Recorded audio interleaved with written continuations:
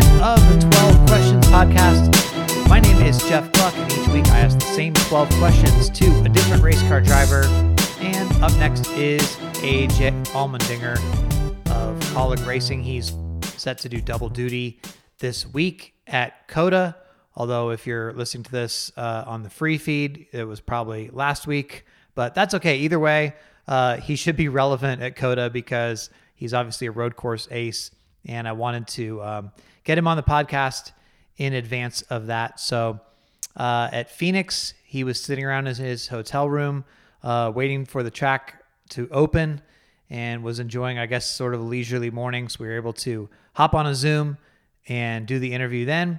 Here is our conversation for the 12 questions. All right, everybody, I'm here with AJ Allmendinger. And AJ, I'm happy to have you on here because I know you're always just going to deliver good answers. So I'm just pumped about this already. I don't know if they're good. They're truthful answers, though. I'll give you that. That's what I'm looking for. Yeah. The first question is, how do you feel about people reclining their seats on airplanes? I don't mind it if you look at the person that's behind you. Oh, right? Okay. Like, so I'm a small guy. You know, you get a big guy or it's bigger person in front of me, and they need a little room. Like, I'm okay with that, but I'm not going to turn around and see a big person behind me that's already crammed in there and then try to shove my seat back. So just a little courtesy. That's so nice. I really respect that. That's a good way to do it. If they have extra room, okay, that's fine. But if not, don't do it. Okay. Yeah, like my feet barely touch the ground, so I don't need all that leg room, so they can recline if they need it. I love it. AJ, how often do you get recognized at the grocery store? Very rarely. It's maybe once out of every 10 trips to the grocery store, maybe somebody recognizes me. Oh, okay. All right. That's decent, And that might be I might be pushing that as well. So definitely not at home grocery stores. I'd say near the racetrack, definitely more, but. Oh, okay. Interesting. Yeah. Yeah. On a scale 1 to 10, how good are you at replying to text messages in a timely manner? Oh, I'm like, well, depends on who it is. If it's somebody I want to reply to, it's usually a 10. I hate phone calls. Don't call me. I don't need to talk on the phone, but I'll text you. Okay. Yeah. That's, I'll literally have my friends call me and I'll let it go to voicemail and then I'll text them. What do you need? I wonder if that's an age thing. Cause I think you and I are right about the same age. Are you like a 1981, 1980 kid? Yeah. I would rather, like, even if it's my friend calling, a lot of times I would just be like, God, do we really need to talk? Like, can I not just text them, Yeah. I mean, unless we're going to, talk about golf, like, then there's not really anything I need to talk about. Okay. What is the best way to get out of a conversation with someone who won't stop talking?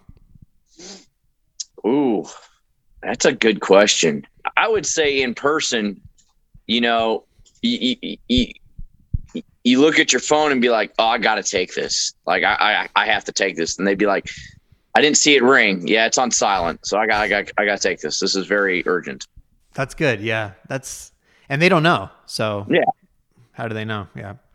If you could pick only one form of social media to use and drop all the rest, which would it be? Well, that's a good question because I only use Twitter and I only use it for really sponsor stuff. So I would probably say, even though I'm not on it, my wife is on it a lot, Instagram, because it seems like there's at least more happiness, somewhat, a little on Instagram, maybe not a lot, but Twitter just can be just ugly sometimes. So Instagram, at least there's happier pictures of people faking their lives or whatever. I don't know, but I'd probably go with that. But you're not on there though. Well, how come you don't want to be on there? But when I see her on there, like, it seems more happiness sometimes than Twitter. Okay. That makes sense. What advice would you give to someone who is having a hard time getting over a mistake they've made? I don't know. I haven't learned that yet. So, perfect advice. Be better than me. Like, because I don't know how to get over that stuff very well sometimes. Okay. All right. So this is a wild card question where I'm mixing it up for each person. And I went back to our first 12 questions interview from 2011. And at the time you had said, I fear failure more than I'm excited about winning. If I win a race, I can be excited for a day, and then I'm scared to go lose the next one. So I feel like I see you so excited about winning in recent years. So I guess I wanted to see, is that still the case on your thoughts about fear of failure versus winning? I think it is always, that self-doubt always creeps in.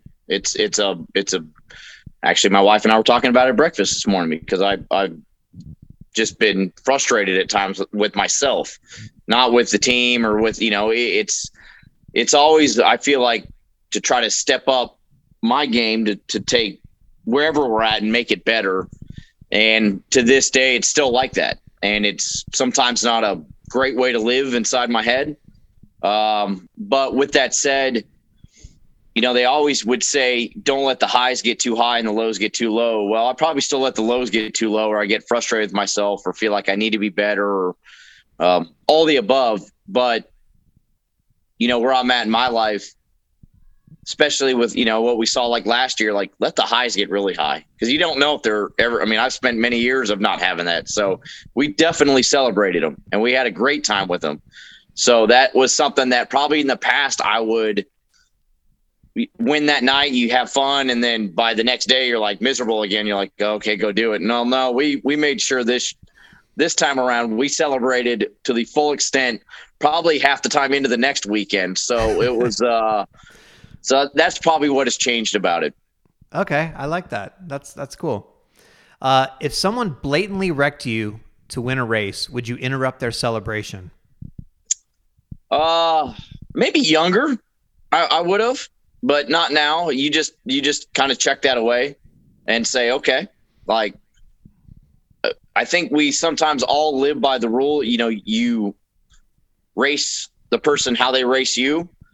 But, I laugh about, the people fighting and stuff like that. I'm like, we don't need to, in my mind, I'm like, we don't need to do that. Like, I'm not going to come try to, throw a haymaker on pit road, because at the end of the day, in my mind, you all look a little stupid doing that. But you check that away in your head, at least I do, and say, okay, I know how it goes now, and it'll come back around. And my wife has to remind me of her birthday sometimes. Love you, babe, because she's standing in the bathroom right now. So I love you. It's October 7th. No, that's our wedding. Her birthday is February 7th. She made sevens to make it easy on me. Point of the story, her birthday is February 7th. The wedding's October 7th. I have to struggle to remember that, but I can remember every time I've gotten run into and wrecked. So that doesn't surprise me, because you had said, I think on our last 12 questions, that I was doing a quiz at the time of like picking a random race, and you knew the result from that race. It was like some Martinsville race, and you're like, oh yeah, 9th. And you said, because you care, so you remember. Yeah. That's pretty impressive. Yeah. What movie do you think you've seen the most times over the last year? Ooh, over the last year. Yeah. It's my wife just whispers Fast and the Furious, because anytime it comes on, any of them, by the way, all of them, anytime it comes on, I just lock myself and start watching it. So, yeah, probably still go with those, as sad as I don't want to make myself seem, but yeah. There's nothing wrong with that. It's, yeah. You can put it on, just enjoy it for a little bit. Well, the great thing is, they're on every channel. One of them is at least on every channel somewhere. So yeah, you can find it. Yeah. When you think about NASCAR 5 years from now, what are you the most optimistic about, and what worries you the most? I think for me, what the optimism is all the new personnel, the team owners, some of the new sponsors coming in. I felt like, it was just 5 or 6 years ago. I think we all looked around and thought, okay, what's going to happen here? Because there's nobody new coming in, and sponsors were leaving, and there wasn't a lot of new ones coming in. So guys like Matt Collig and Justin Marks, and, you get Denny and MJ and, people like that coming in the sport and want to be a part of it. And we've seen some of the other, athletes and superstars like Pitbull, stuff like that. It's that is optimism. And hopefully with this new car, like it continues with that. I know there's a lot of growing pains right now, but it kind of moves towards that. It'll be interesting, I think, in 5 years, what the TV deals look like, whether it's more digital or if it's television. I don't know if that worries me but I definitely think that's okay, where is this headed type of thing. But it could be great. So I'm not overly worried about it, but that's definitely a question mark. Okay. Where do we all look like in 5 years and what is that going to look like for coverage? Yeah, absolutely. For sure. So a magic genie appears and offers you the chance to go back to the beginning of your racing career and start all over. But the catch is you get to retain all the knowledge and experience that you have now. So do you accept the offer to go back and start over, or do you stay in the present? Damn, Jeff, that got real there. No, I don't. I mean, to relive it, I'd love to go back and keep doing it. But I've been very fortunate in my life, and the right time at the right place. I mean, I don't know if that happens again. And I feel like I've worked my ass off to be here, but man, I got very fortunate at times where I was just at the right place at the right time and somehow kept going because we didn't have any family money. We didn't have anything like that. So maybe it's not as lucky the second time around. So I'm 40 years old and I got 49 races this year. So like it's still happening. So I wouldn't change that. Yeah, that makes total sense to me. So each week I ask a driver to give me a question for the next interview. And the last one was with Ben Rhodes. And his question for you is, being in a position of experience at Kaulig, how do you balance being a leader / coach for your teammates and still being their competitor? I think it comes down to the fact that Kaulig Racing, what Matt Kaulig, Chris Rice, and all the men and women there have given me this opportunity that I never expected to have. 2018, I didn't know what I was going to be doing. I thought broadcasting was the next step of my life. So they've given me this opportunity to take a few races and then more races. And then now what we're doing, hell, we kissed the bricks at Indy. So I'm forever grateful for what they've allowed me to do. So I take that personally when it comes to my best interests of the passion of winning and being the best of the team compared to making sure I'm a good teammate to keep building this organization to where people want to be here, to where we keep getting better and things like that. So, in the past, I think it was like, okay, yeah, I want to win for the team, but man, I'm doing this for me as well, first and foremost. And then, trying to make sure that the team comes along with me. But now it's one of those things that I'm so grateful for what they've given me that I will do anything I can to make sure that this team keeps succeeding and hopefully keeps heading in the right direction. That's really cool. I love that. So I don't know who the next interview is with quite yet. So you can either give a general question I can ask another driver, or when I know who it is, I can double back and reach out to get a question from you.